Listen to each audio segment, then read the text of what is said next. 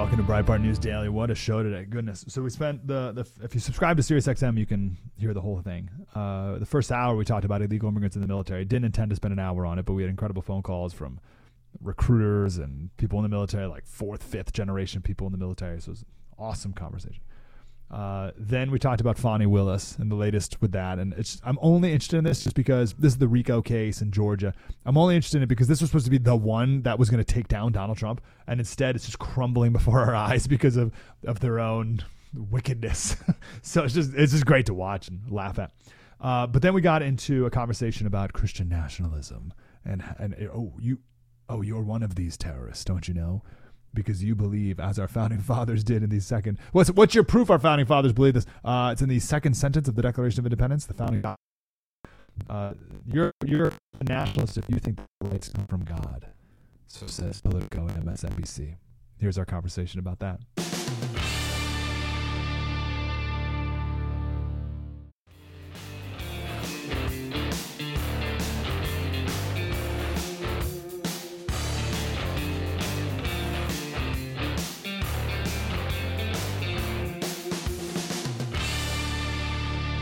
Adam Rubenstein wrote an article called "I Was a Heretic" at the New York Times. It's very funny, and there's lots of good anecdotes in it. So this guy, we'll go over more tomorrow, but I just want to share this one. So he hired by the New York Times, the opinion section in 2019, and this was the New York Times effort to hire some people to the right of the political spectrum. We're very diverse ideologically. So they hired this guy. I've never heard of, Adam Rubenstein. And he was the guy who would have some very unwelcome questions in the newsroom. Like, is the Hunter Biden laptop story unsubstantiated? Like we keep saying over and over. He had stories of colleagues saying, the state of Israel makes me very uncomfortable. Not the state of it as in like the condition of it, but the fact that it exists makes me very uncomfortable. He told a great story, which is one of the worst stories. I shouldn't say the worst. New York Times has a horrific history of excusing genocide and war and lying and all that. But one of the more bad recent ones is that Tom Cotton editorial. Remember that? It was in the middle of the George Floyd riots, and Tom Cotton, a sitting U.S. senator, wrote an op-ed that Trump should call on the military to stop the rioting. And the young people at the New York Times, the young lefties, just flipped out and like got a bunch of people fired. So we don't need to go over that again. But I love this story. He said, on one of my first days at the New York Times, I went to an orientation with more than a dozen other new hires. And we had to do an icebreaker. Pick a starburst out of a jar and then answer a question. I hate these, by the way. Don't care much for icebreakers. Maybe this game's a little better than tell us about yourself. That's the worst. Or tell us 3 things about yourself. I'm just incapable of doing that. Anyway, he picked a starburst. He said, my starburst was pink, I believe. So I had to answer the pink prompt, which had me respond with my favorite sandwich. There you go. It's very elaborate to do to get to the question of what is your favorite sandwich. Russ and Daughter's Super Heapster came to mind. But I figured mentioning a $19 sandwich wasn't a great way to win new friends. What is Russ and Daughters? It must be a New York City thing. I don't know. So instead I blurted out the spicy chicken sandwich from Chick-fil-A and considered the ice broken. It's great. Spicy chicken sandwich from Chick-fil-A. Going to have one of those tomorrow. Got a busy day tomorrow with sports and all the rest. So we're doing Chick-fil-A tomorrow. The HR representative leading the orientation chided me. Oh, we don't do that here. They hate gay people. People started snapping their fingers in acclamation. I hadn't been thinking about the fact that Chick-fil-A was transgressive in liberal circles for its chairman's opposition to gay marriage. Not the politics of the chicken, I quickly said, but it was too late. I sat down ashamed. I just see this feet, like he's probably gonna stand up and say, hey, my favorite sandwich is the spicy chicken sandwich from Chick-fil-A. No, we don't do that here. They hate the gays. And then he's blasted with clicking I'm snapping all over. Like, oh no, the politics, not the chicken. I mean, the chicken. No, I don't like. No, it's a great story. What's your favorite sandwich? Spicy Chick-fil-A. Spicy chicken sandwich from Chick-fil-A. Wrong. Sit down. Sit down, you monster. Sandwich shaming. It's horrible. Especially to the Lord's sandwich. Of course, they have a problem with the Lord's sandwich. Now, this is a silly story. No, it's a real story with real ramifications about office culture, what you're allowed to say, what you're allowed to like or not like, and it's very revealing about the complete ideological takeover of every institution in America, including the military, which is what we talked about in the entire first hour of the show. So it's not, this story's not nothing. It's about the complete ideological takeover of the most popular newspaper in America, the New York Times. That you can't even like certain sandwiches. So it's not nothing, but this is a worse example here. Politico, Politico is very influential among the Beltway types. And one of their reporters is all up in arms about the rise of Christian nationalism, which I guess Chick-fil-A is the official sandwich of Christian nationalists. I don't know. This Christian nationalism thing is hilarious to me. I've never been a part of a group that I never even heard of before. But somehow, as a Christian who also loves America, that makes me a Christian nationalist. And I guess a terrorist at the same time. It's me and Bin Laden and you. We're all in the same group here. I guess he's in the bottom of the ocean, but you know what I mean. So here's a reporter from Politico on MSNBC. And you can see if you might also be a Christian nationalist and not even know it. Do we meet somewhere other than Sundays? Is there anywhere else we go? Bumpers? Do I get anything? Do I get a bumper sticker? On the back of my computer here, I got a Breitbart bumper sticker. That's cool. There's a Breitbart store. You can buy Breitbart gear. Can I buy Christian nationalist stuff? I don't know. If I'm in a group, I want something out of it. So someone cut her comments on MSNBC. And it was 30 seconds. And they posted it. And she got all upset. She said, oh, why don't you play my full comments? Play the full version and not take it out of context. So the full version is no better for her, by the way. It's definitely worse, actually. But here's the full version of her on MSNBC. I've talked with a lot of experts on this, and I've seen it myself. Experts. Okay, we'll stop there. Who have you talking to? Who have you talking? Who have you talked to? Talking. If I ever said the word what was I trying to say? Talking. What two words was I trying to combine with talk? Who have you talked to who are experts on Christian? Have you talked to Christian? I've talked with a lot of experts on this, and I've seen it myself with my reporting, Michael, which is that the base of the Republican Party has shifted, right? Remember when Trump ran in 2016, a lot of the mainline evangelicals wanted nothing to do with the divorced, real estate mogul who had cheated on his wife and with a porn star and all of that, right? So what happened was he was surrounded by this more extremist element. Okay, hold on here. Extremist? What is that? Is that a thing? What is extremist? Is that a way you can pronounce the word extremist? Is this like the uppity Manhattan way?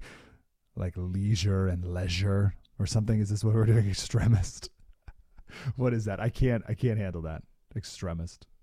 He was surrounded by this more extremist element. You're going to hear words like... Is anyone listening now? They're like, no, that's how you pronounce it, Slater. In Minnesota, that's how you pronounce it.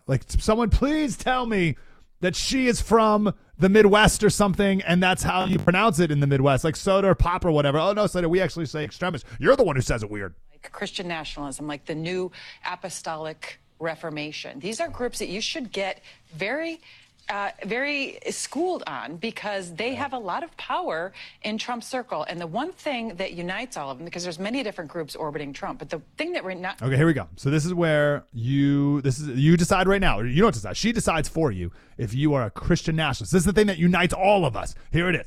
Unites them as Christian nationalists, not Christians, by the way, because Christian nationalist is very different, is that they believe that our rights as Americans, as all human beings, don't come from any earthly authority. They don't come from Congress. They don't come from the Supreme Court. They come from God. The problem with that...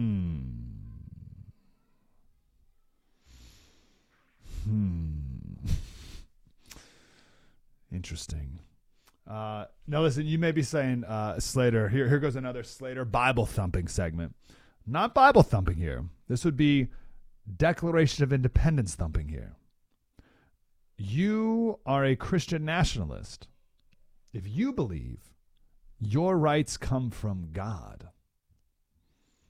That is what makes you a Christian, and not from some government, not from the Supreme Court, not from Congress, which I assume she thinks they do come from. I think that's her point. Her point is they actually, don't you know they actually come from Congress? So you're a terrorist. If you're a Christian nationalist, if you think your rights come from God. Okay.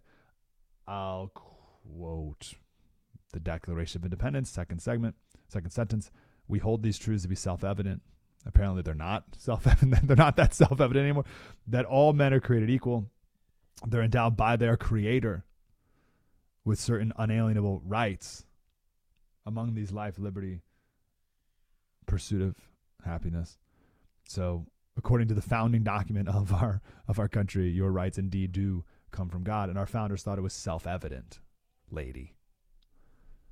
Now, quick note on this: Thomas Jefferson, who was 33 years old at the time he wrote this, by the way. There were a couple of depressing moments of age in my life. One of them was when all the college football players were younger than me. It's like, oh, that's weird. Then all the pro athletes were younger than me. And when Thomas Jefferson was younger than me, it's like, wait, what? I've achieved nothing in my life. His original line was, we hold these truths to be sacred and undeniable, that all men are created equal and endowed by their Creator with certain unalienable rights. That's the original line. And then he handed it to Ben, handed it to Mr. Franklin. And Ben said, man, I don't think we need to appeal to God twice in the same sentence. That's redundant. So let's take out the sacred part and the undeniable, and let's just say it's self-evident because it's obvious, right? Now, what's interesting about this, too, is Ben Franklin took out the sacred and self-evident, or sacred and undeniable, but he kept in the Creator part. And we quoted Ben Franklin the other day about his views on religion. I think it was in the 6 o'clock hour. He kept the by our Creator part. Could have taken that part out as well. This is the Virginia Declaration of Rights, also in the same year, 1776. The Virginia Declaration of Rights said all men are by nature equally free and independent and have certain inherent rights. Didn't mention Creator.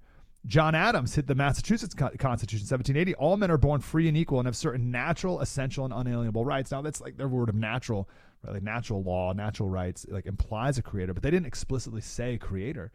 But the 56 signers of the Declaration of Independence, none of them objected and said, let's take out the word Creator because, rights really come from Congress or us. The rights really come from none of them. They kept the word Creator in there. They could have been more vague. They could have been more inclusive. But they were almost all devoutly Christian nationalists, I guess. We're not going to do that here, but you can read the writings of the signers of the Declaration. It's unbelievable. If you read some of the writings from the signers of the Declaration and you read them from the pulpit in most churches in America this Sunday, people in the pews would say, whoa, take it down a notch. That's a little too heavy-handed for me on a Sunday morning. Like you would read the writings of our founding fathers and be like, wow, that's a lot.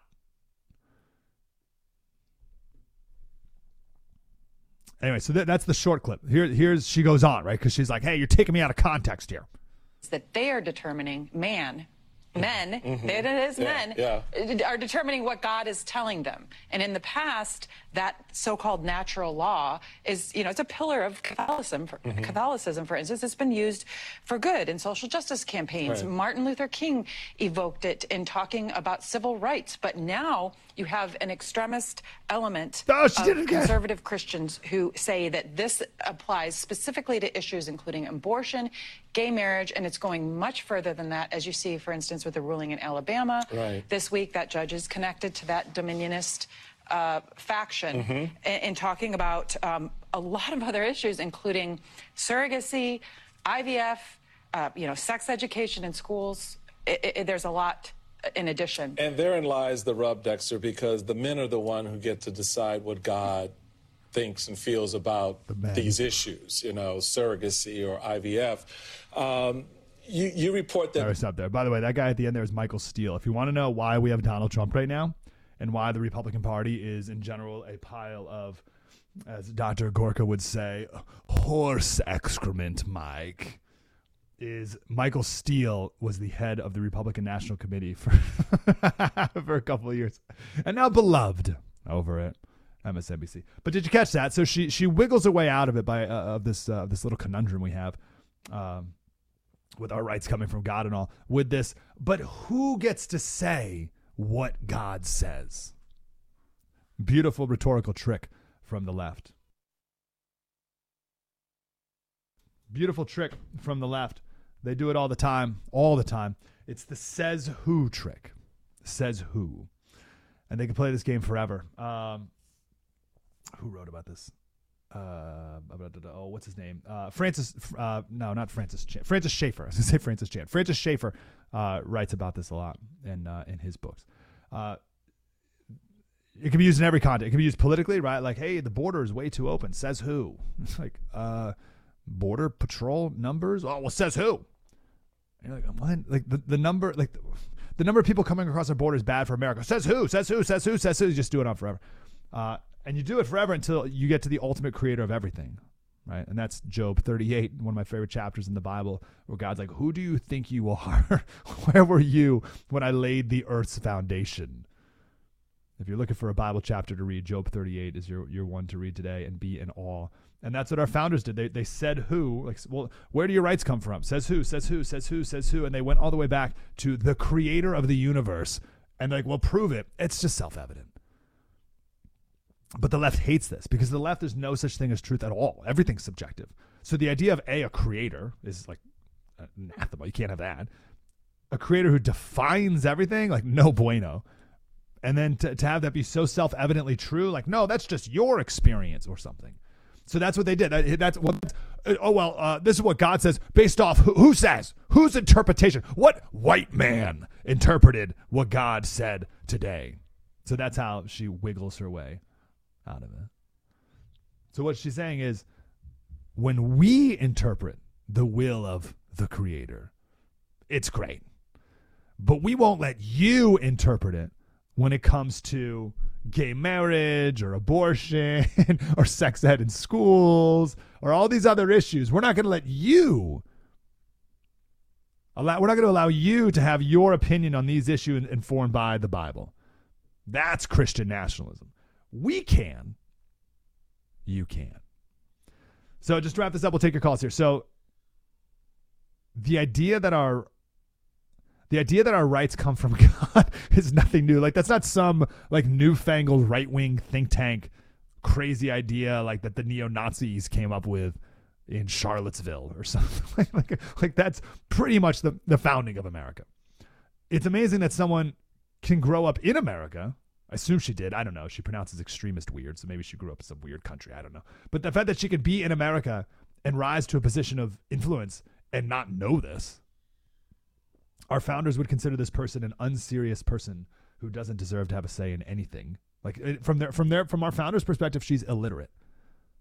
She's illiterate and has no role in our process of running a country here. You are an illiterate person.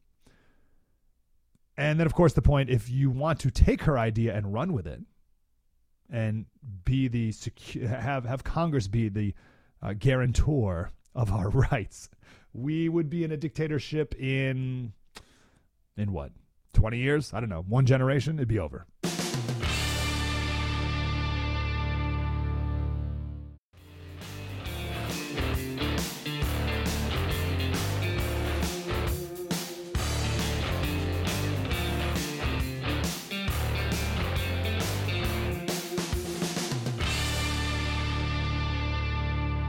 Thanks for listening to Breitbart News Daily. Well, I just got to let this segment speak for itself. Chelsey Hines is the mother of Maddie Hines, who was killed by an illegal alien driver just back down in October. And here she is sharing her story. The number 18 million people coming in from places unknown. We have no idea who they are, but they are terrorists. We're going to have massive terrorism. We're going to have a big problem with terrorists. We're going to have a lot of problems. We have to get and especially the bad ones. And remember what I said, the local police force. You have a great family right there, the Hines family, sitting in the front row. They lost their daughter to an illegal alien that came in, and we threw him out, and he was gone. And he came back in, and their daughter was killed by an illegal immigrant that came in during the Biden administration. So sad. So I just don't see that much humor in what we're doing. America's the greatest country in the world. Good morning. Thanks for being here. Donald Trump there the other day in South Carolina pointed out in the front row the Hines family. And Chelsey Hines is with us right now, the mother of 3-year-old Maddie Hines. Chelsey, how are you today? Hey, I'm doing well. Thank you for having me. I'm so glad you're here and so grateful. Thank you for sharing the story of your sweet little girl. I also want to say hi to South Carolina State Representative Stewart Jones, who's running for Congress in that portion of South Carolina along the Georgia border, who happens also to be Maddie's godfather. Stewart, how you doing, brother? Hey, good morning. Good morning. Good to be with you. Thanks for being here. Chelsey, again, thank you for sharing your story. It's so important, and I'm so grateful. As difficult as I know it is, I can only imagine. I can't even imagine. Can you take us back to October 8th of last year? Yes, so just a normal Sunday. Anyone who's getting used to going to church as a mom knows it's kind of crazy. Making sure everybody's getting dressed up and ready. That day actually was our son's 18th birthday, and we have 3 kids, and our middle daughter, Kinsley, was getting baptized at church, so it was a day of celebration. It was very important. Her family was around us. They were all there supporting her, supporting our son. And it was just a day of, like I said, it was a day of celebration. So for us not to know what was to come, that was really hard. I don't think anybody prepares you for tragedy. We went to church. We had literally all of our family, our friends, everybody with us. My father-in-law lives in Las Vegas. He flew in for the weekend to be with us as well. I think looking back, you can definitely see how God orchestrated things and had his hand in our situation. It was a day filled with laughter and joy. And I know that's hard to say. We all went to our favorite place to eat. And after church, after everything was done, and we were celebrating, so my dad's birthday is in October. Carson, our son, his birthday was the 8th, and Madison's was the 14th. So we were all eating, having fun, singing happy birthday. Stu's sitting here. They put the sombrero on 2 of their heads because my dad was like, "Don't tell him it's my birthday," like I don't want to be acknowledged. So they put the sombrero on my son's head and Maddie's, and they were singing happy birthday to him, and they put a little bit of whipped cream on her face. and it just tells her personality. She was like super excited, and then when they did that, she like looked around and she was like, "What did they do?" She took the sombrero hat off and flung it. She was so mad. Oh, but it just goes back to, you know, that was a fun day. It was full of laughter. It was full of many memories. I think our family get-togethers we always like to take photos. So those are the last photos we have of Madison was that day. We didn't know what was to come. So that was really hard. But later my mom came and picked me and the girls up and we were driving to go. We were bringing eggs to Stu and Kelly, and we were going to go visit my grandparents and do like a quick visit. And an illegal was driving a vehicle, and he ran a stop sign and hit us as we were coming down 76. He hit on the same side as me and Maddie, and you didn't realize what happened. I was actually not a whole lot of people know, but I guess they will now, but I was actually turned around kind of. Maddie had kicked my chair, and I turned around and I said, "Hey, pumpkin pie," and she said, "Mama, I love you." And that's when the car hit us. Come on. So I feel like that was God, and he was able to say you love her one more time. Come on, Chelsey. It was a day. It was crazy. I think in those moments after, you don't know what to expect, so you didn't know what was happening. Kind of like an out-of-body experience. Just trying to focus on what's going on. I tried to get her. You can't. There's a lot of things. You know, there's an open investigation, so we can't go into too much detail about it. But it was just a really hard day. 3 of us were airlifted to the hospital, and I spent 3 days in the trauma and ICU unit. And I will say it was weird to feel God's presence and his peace during that time. It's the most unreal feeling. And I don't know how people go through tragedy and things without God's love and being able to feel his peace or his comfort. And people say that. They say, "Oh, you'll be able to feel God's comfort. God will comfort you." And it's unreal until you actually feel it. Chelsey, you're amazing. Thank you for sharing all of that. Why are you not angry to God? What good does that do? Everybody has a word of the year, or a lot of people do. Let me say that. A lot of people have a word, or they focus on, at a new year, they focus on health. They focus on a new job. They focus on something, right? Mm-hmm. The year before last, I was finally able to be a stay-at-home mom, and that's something that I have prayed for, I have wanted. And God blessed us with that. He allowed that to happen. And my word last year, ironically, was joy.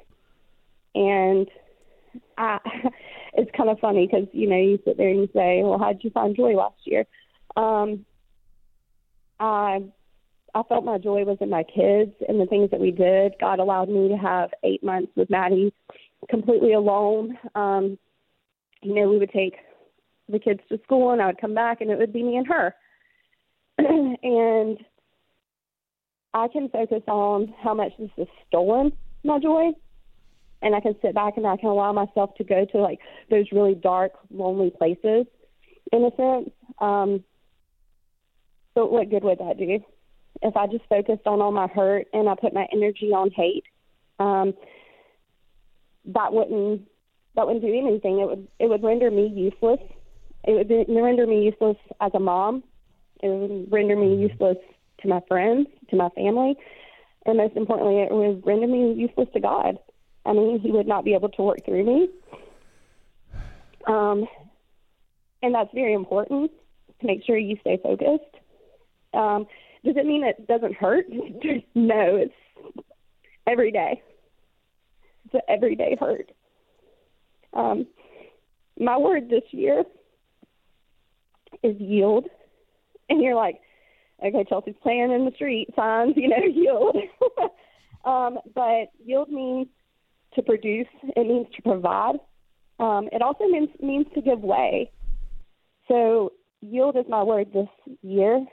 And it's because I'm stepping aside and I'm allowing God to go first. And if we're honest, if I do things myself, anytime we try to do something on our own, it doesn't work. It fails. But by me putting God first, that's the only way I can guarantee it will be successful. I have a group of really good friends, and they will ask, well, what's your joy today? And they want you to search for it. What is your joy? What do you get pleasure in throughout the day? It could be a God wink. It could be a moment where you're like, hey, Maddie, I know you're there. It can be random acts of kindness.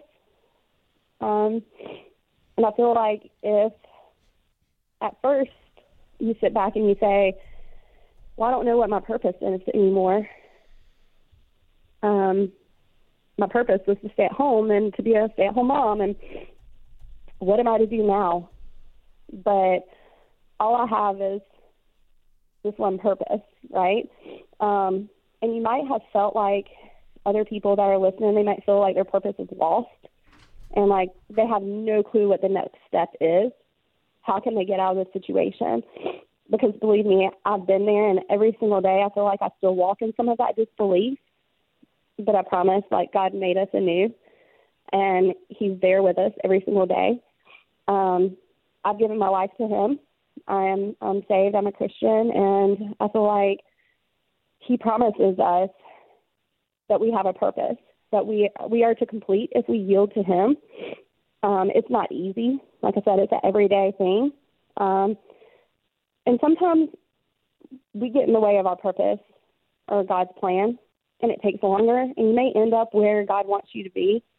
But you've ended up there battered and bruised along the way, but it doesn't mean he can't still use you. Like, I feel like, last year I've been beat down, but he can still use me. And I think that's what kind of drives me, is to make sure that I am living up to his promises that he has for me. I will see her again. And the Bible talks about in Ephesians 2, we are his workmanship. We're created in Christ Jesus for good works, which God has prepared ahead of time for us to do. Now, that doesn't mean like good works gets us into heaven, by no means. Personal relationship with Christ does, but it means that God has a plan for you. And when you focus more on what's my purpose, what's your plan for me, God gets to work and his glory gets to be done. And you see God working every day.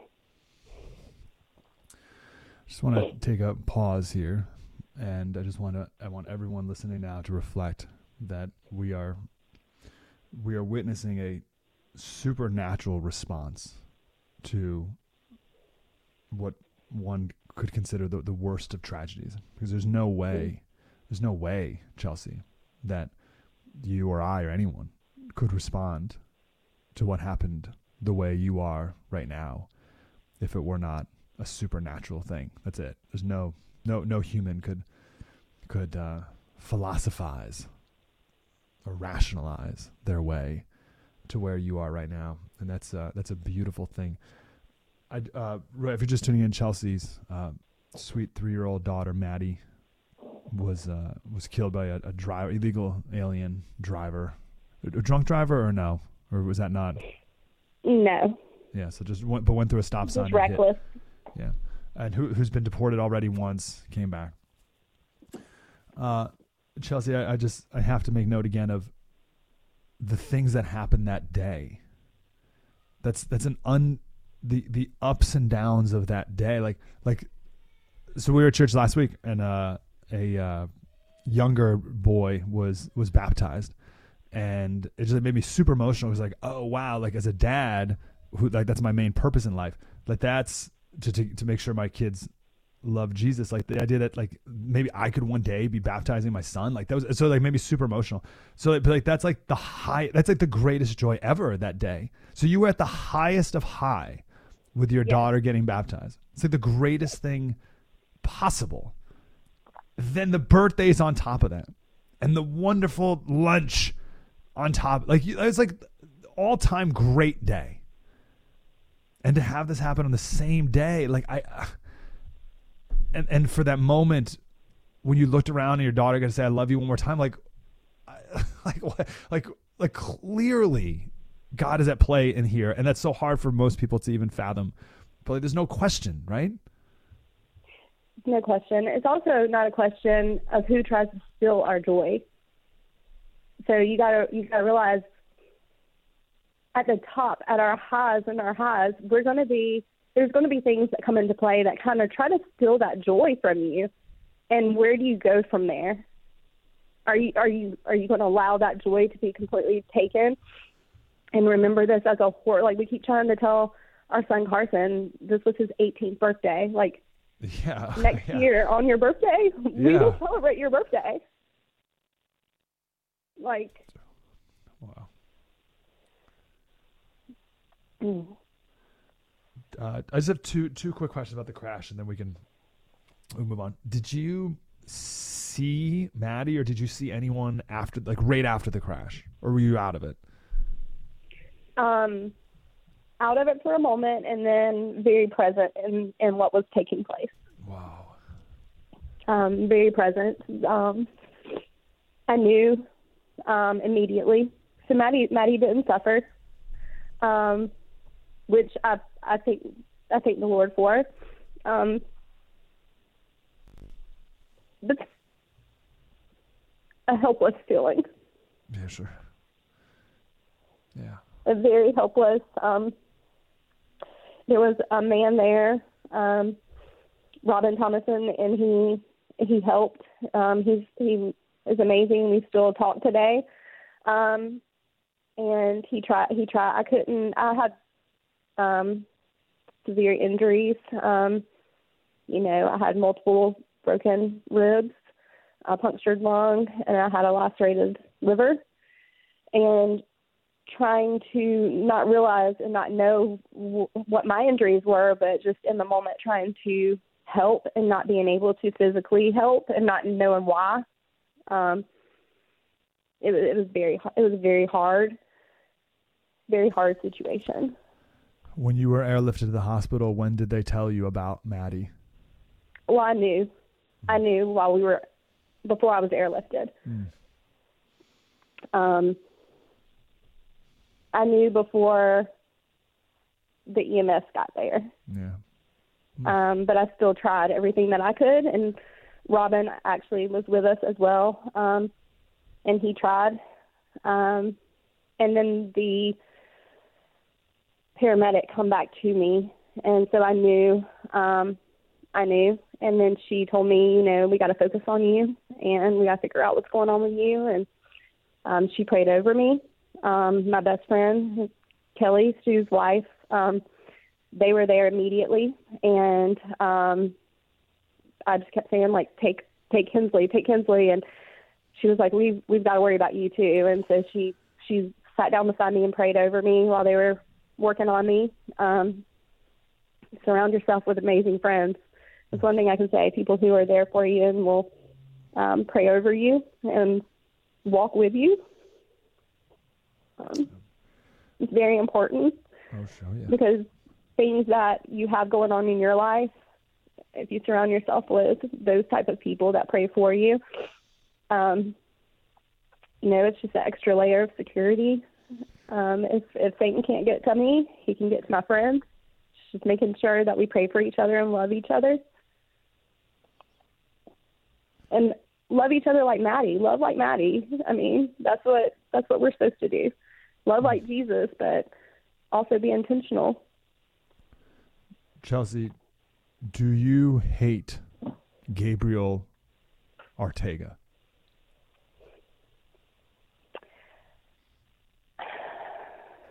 I don't think I have hate. I do feel like I haven't gotten to that. Like I'm in it's called Grief Share. I'm in a class that I take. And I don't think I've gotten to the point in the trial or anything to process anger yet, if that makes sense. I have not gotten to a place where I have to be in front of that person. So it might be different and it might look different. My grief might look different when we get to that stage. As far as right now, my focus is not on him. My focus is on making sure Maddie's memory lives. Yeah, good for you. Making sure that I honor God in what I say and what I do. That's what I'm making sure of. Yeah, great. Tell us about lovelikeMaddie.com. I'd be glad to. So Madison, let's just go back. Madison is pure joy, like very intentional. We've had numerous people come up and talk about her warm embrace. Like she would just hug you, love on you. And some people have told us, like, I didn't even know who she was. And when I realized, like, this was your daughter, man, she would come up and give me a hug. And I would say, do you know me? And she would, no, you just needed a hug. Like, she was funny, and the type of funny that you're, like, drawn to. She was labeled a princess, like all little girls, but she was also the type of girl that would wear her princess dress down to the chicken coop to collect eggs. You know what I mean? Like a good mixture of a tomboy and princess. Yes. So I have a funny story real quick, if it's okay. Of course. So me and Kelly, Stu's wife, used to do Bible studies together. So we would come over a couple of times a week and to Stewart's house and have a Bible study. And in the process, I'd bring Madison and she would play upstairs and play with the girls' things. And that day we came in and Stu was like, oh my goodness, he was so excited. Oh my goodness, I got something to show you. And Maddie in her little princess dress again, was like, okay. And went with him and we walked out on the patio and he was like, wait right here. He's so excited. Wait right here. And he walked into the garage and brought out a baby turtle, like maybe the size of a silver dollar, something like that. And she was so excited, like, oh my gosh, that's so cute. You know, like looked at it, laughed, giggled. And he was like, wait, I got something better. And so he walked back in and he come back out with a little bit bigger turtle. So she was kind of apprehensive and kind of like, I don't know about this. Mm-hmm. And he was like, wait a minute, I got something better. He walks back out and he goes back into the garage and I'm like looking at Kelly and she was laughing and she's like, we can go upstairs if you want. Like we and I'm like, no, let's see. And he brings another turtle and it's like, I guess it's a box turtle. It's a little bit bigger and he brings it out and he's like showing Maddie and that. By this time she's like, whoa, that's way too big. She's looking at it. He's down on her level. And she goes, okay.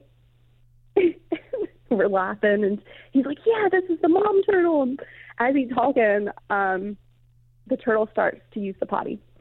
And Maddie looks in disgust. I mean, she's like, oh, my gosh. And he said, oh, it's okay.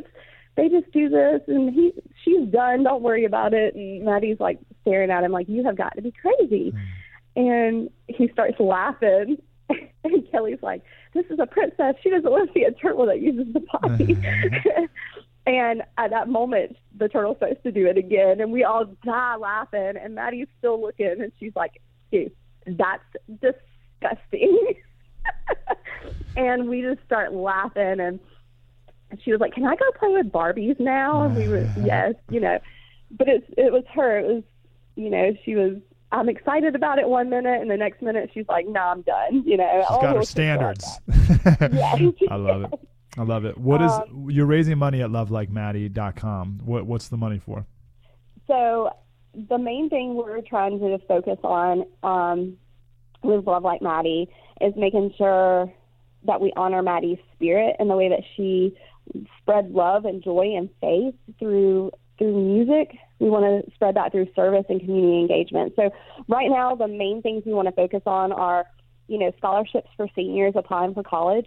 It would be the Love Like Maddie scholarship. It will be given to a graduate who demonstrates love daily. We want them to reach out and give just a short essay about their life, what it means to love like Maddie, what it means to them for their church to be involved in their life if they have one. We're also wanting to pair and work with local churches to help plant seeds of salvation. So like funding church camps, mission trips, outreach opportunities that might not be possible, without some financial help. A lot of kids want to go on trips and camps, but they can't because they don't have the means to. I was one of those kids. I was saved on the church camp, and I just want to make sure that everybody has those opportunities. Maddie loved music.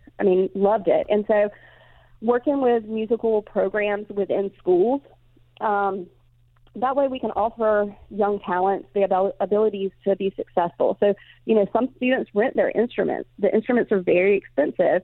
So we would like to work with different schools and provide a musical instrument to a student who may not be able to provide for themselves, like get their own instrument. So getting into schools and helping to provide the necessary tools for those students to be successful is kind of one of our goals right now. So those are just a few of the things. We just like to imagine like a world where every student has the opportunity to pursue their dreams without hesitation, but also inspired by Maddie, her love and her generosity to others. And we just want to make sure lives are transformed in a way that everyone feels God's love. That's our main goal. Love that. Love Like Maddie with D's, Maddie, Love Like Maddie, Maddie.com, and just scroll right down and click donate now. Chelsey, can you stick around? We take a quick break, and we'll bring in Stewart here as well. Sorry, Stewart. I gotta be honest, I forgot you were here for a second. No offense, bro. But we'll bring in Maddie's godfather, who also is running for Congress as well, and we'll talk about the politics of this. State rep, Anderson Cooper, about the University of Georgia student who was murdered by an illegal alien the other day. He's very upset that this is being made political. We can't make any political anything. No political conclusions about a thing that is directly tied to policy at all. And I just completely reject that, of course. So let's take a quick break. We'll reset and we'll reflect. Let's reflect for a couple minutes on what you just heard. We'll reset and get into the dare we politics of it. State Rep Stewart Jones, running for Congress in Western South Carolina as well, happens to be the godfather and very close to the family. Stewart, how you doing, brother? Hey, doing well this morning, and listening to Chelsey's testimony, I'll tell you, it highlights what it says in Isaiah about turning beauty from ashes, how we have beauty from ashes. And, this has just been the most horrific situation, but I was blessed to know Maddie and to be her godfather. And as Chelsey mentioned, we shared a love for turtles. She was a beautiful child of God. And so many people, that testimony that Chelsey just gave, so many people have been saved from Maddie's story. They've come to Jesus through the story of what happened to Maddie. And I'll tell you, for being a little girl, for being 3 years old, she loved the Lord so much more so than so many adults ever come to know Jesus. And so that's an awesome story, and we're going to use it for good. Yeah, that's right. Amen. Let's get to the politics of it. What do we know about this guy and how he was deported and what laws were in place or not followed, et cetera, that made this happen? Yep. So this fellow was deported under President Trump's administration before he had committed a crime. And then he came back into the country as Joe Biden's administration has removed Trump's policies, as they undid the policies that President Trump put in place. That's what happened, and under Biden's administration, I want to add that more illegals have entered our country than the entire state population of South Carolina. So if you think about that, it's something like over 7 million illegals have entered our country under the Biden administration. And so that's more people than live in our entire state. That's amazing. Absolutely amazing. Sorry. What, Chelsey, let me ask you this. Why did you go to the Donald Trump town hall in South Carolina? Yeah. We actually, so I've been going around the state helping President Trump and speaking up for President Trump, because his policies, he was going in the right direction. He was helping secure our border. Biden, of course, has actively encouraged and enticed illegals to come into our country. They're giving illegals taxpayer dollars through multiple ways that they're doing that. And has just completely, it's an invasion that's going on. So we stand with President Trump. I stand with President Trump. And we were able to meet with him, before the town hall and everything. And he truly cares. We've got to get him back in the White House. So we're doing everything we can to help on that side of it. And he's highlighting, these issues. He's meeting with families and people around this country who have lost their loved ones due to the Biden administration's policies. State Rep Stewart Jones, running for Congress. Stewart Jones, what do you make about Anderson Cooper saying that it's such a shame that we're making these things political? I would tell Anderson Cooper that, when he's experienced what we've experienced and lost a loved one, lost a family member to these policies, they're forcing the policies onto us. They're forcing it to be political. And so they need to do the right thing. They need to put our country first and defend our border. It drives me crazy that we're sending all this money around the world to other countries to secure their borders, but Biden has allowed our border to be wide open and has, intentionally, his administration has intentionally done this. And I don't know what their end goal is, if they're trying to flood the country for votes and so forth. That there's some states that will give these illegals licenses. They will give them identification, and then they just go around the entire country. And so that's got to change. And, Anderson Cooper lives in a bubble with Joe Biden. He's probably, just like Joe Biden, they haven't pumped their own gas, I'm sure, in many, many decades. They don't go to the grocery store. They don't feel the effects of the policies that these people are having on everyday people. Yeah. Chelsey, did you get to meet Donald Trump in person? Yes, me and my family were invited to go and meet with Donald Trump. What'd you say to him? Goal there, sir. What'd you say to him? Basically, our goal was to make sure that we spoke Maddie's name, and that's what I wanted him to know, that the border is a real issue. I told him Maddie was a beautiful child, and I feel sometimes like our country cares more about the border and letting people come in and not securing it than they do about the citizens that live here. And that's exactly what I told Donald Trump. And it could have been Donald Trump, it could have been Biden, it could have been anyone in politics. I will speak Maddie's name forever. So if anybody wanted to invite me, I would have went and been glad to speak and tell what God's doing through the foundation in our lives. And that's basically what we told him, like, hey, we're giving God the glory, and was able to really let him know where we stand about the border issue, how it's a huge issue, and it's impacting numerous people that, obviously we have Stu, and this is getting a lot of light, and we're able to tell our story, but how many other people are not able to tell or share their story? Yeah. They're not able to say, this happened to me, and this is what I feel. Like the news channels, nobody's picking it up except if it's a big to-do and it's blown up. Yeah. I just feel really, and I told Donald Trump, I feel really sad for the people who are sitting back saying, why can't my story be shared? Yeah. Yeah.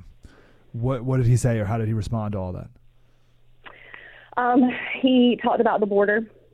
He talked about how it's a very big issue, and that's a top priority for him. Very, very concerned about the border, and tried to make sure our mind was at ease. Yeah. That was a top priority of his. Did you talk to? Were you guys like in passing? Was it like a hustle bustle moment before a big thing, or were you able to like actually like sit? You felt like you kind of had like a. You were able to say your piece. Oh yes, so we were invited back, and we had his team let us come back with him. So we were in a room with like all of his team, our family, and I'm saying our family meaning Stu and Kelly. They're a big part of my family. my parents were there, my son, daughter, and me and my husband. We got to hang out with him, talk with him. Completely different guy than you see. Me as a woman, I can say he was a completely different guy than what I've seen on TV. He did tell us and kind of shared that he does have plans to secure the border. My daughter joked with him. He mainly got down on her level and talked with her. She joked and asked if he was going to eat those Oreos sitting on that counter over there. And he said, no, you can have them. So wait. Sorry, she asked him or he asked her? Both are funny. No, she said it would have been so much funnier the other way around.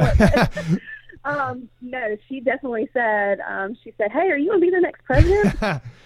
And he gave her a fist bump and he said, I hope so. And she said, hey, you going to eat those Oreos? Oh, two very important questions. Back to back, important. The hard-hitting questions, right? The urgent and the immediacy of those questions is unrivaled. Chelsey? What do you say to the family of Laken Riley, the UGA student who that Laken was killed by an illegal alien? Oh, that's one of the things that I have had in my prayer journal. I have a journal where I write my prayers, so I'm intentional with what I pray. And it also helps me to remember to go back and praise God for when he answers those prayers. I know exactly where they are at from losing a child. I sympathize with them. I'm praying for them. And the only thing that I can do is just to make sure that they know, like, God is there with them and he can comfort them. And that's the main thing, is just letting them know that his light is around them. It'd be wonderful if you guys could talk. I would love it. Yeah. That's one thing I have talked to Stu about, is I would love to be able to talk with individuals who have experienced the same thing that I have, and be able to share with them and grieve with them, hug and love on each other, and let them know that I know exactly what they're experiencing. Yeah. Stewart, final thought on this whole situation. Yeah. Number one, I think we've got to put Christ back at the center in our country. Nothing is going to happen. We're not going to solve any of these problems until we do that, first and foremost. Secondly, it's my goal to get in Congress and to help President Trump, to get President Trump back in there and to help him reinstate the policies that he had in place, secure our border, and put America first once again. So, if anybody that wants to look at that information can go to secureourborder.us and get my information on there. Who's the congressman right now in the 3rd District? Jeff Duncan? Yes, and he is not filing re-election, so he's not running for re-election. It says on Wikipedia, the district was a Democratic stronghold. Is that true?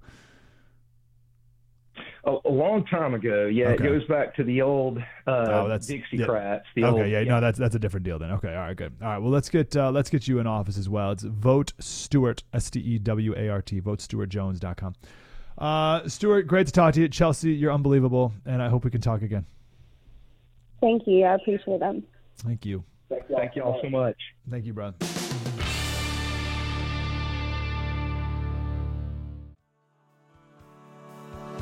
I'm American made. I got American parts. Peter Schweitzer is going to be on tomorrow's show. He has his new book, Blood Money. It's about China and fentanyl. Incredible. Number 1 on Amazon right now. He's at 8:30, and Marsha Blackburn will be here at 7:40 to talk about the impeachment of Mayorkas, what that trial would look like. And we got the State of the Union next Thursday, and anything else happening in the news. And, of course, check out Breitbart.com all day long for the latest to stay updated. Mike Slater, Breitbart News Daily. See you tomorrow. Spread the word.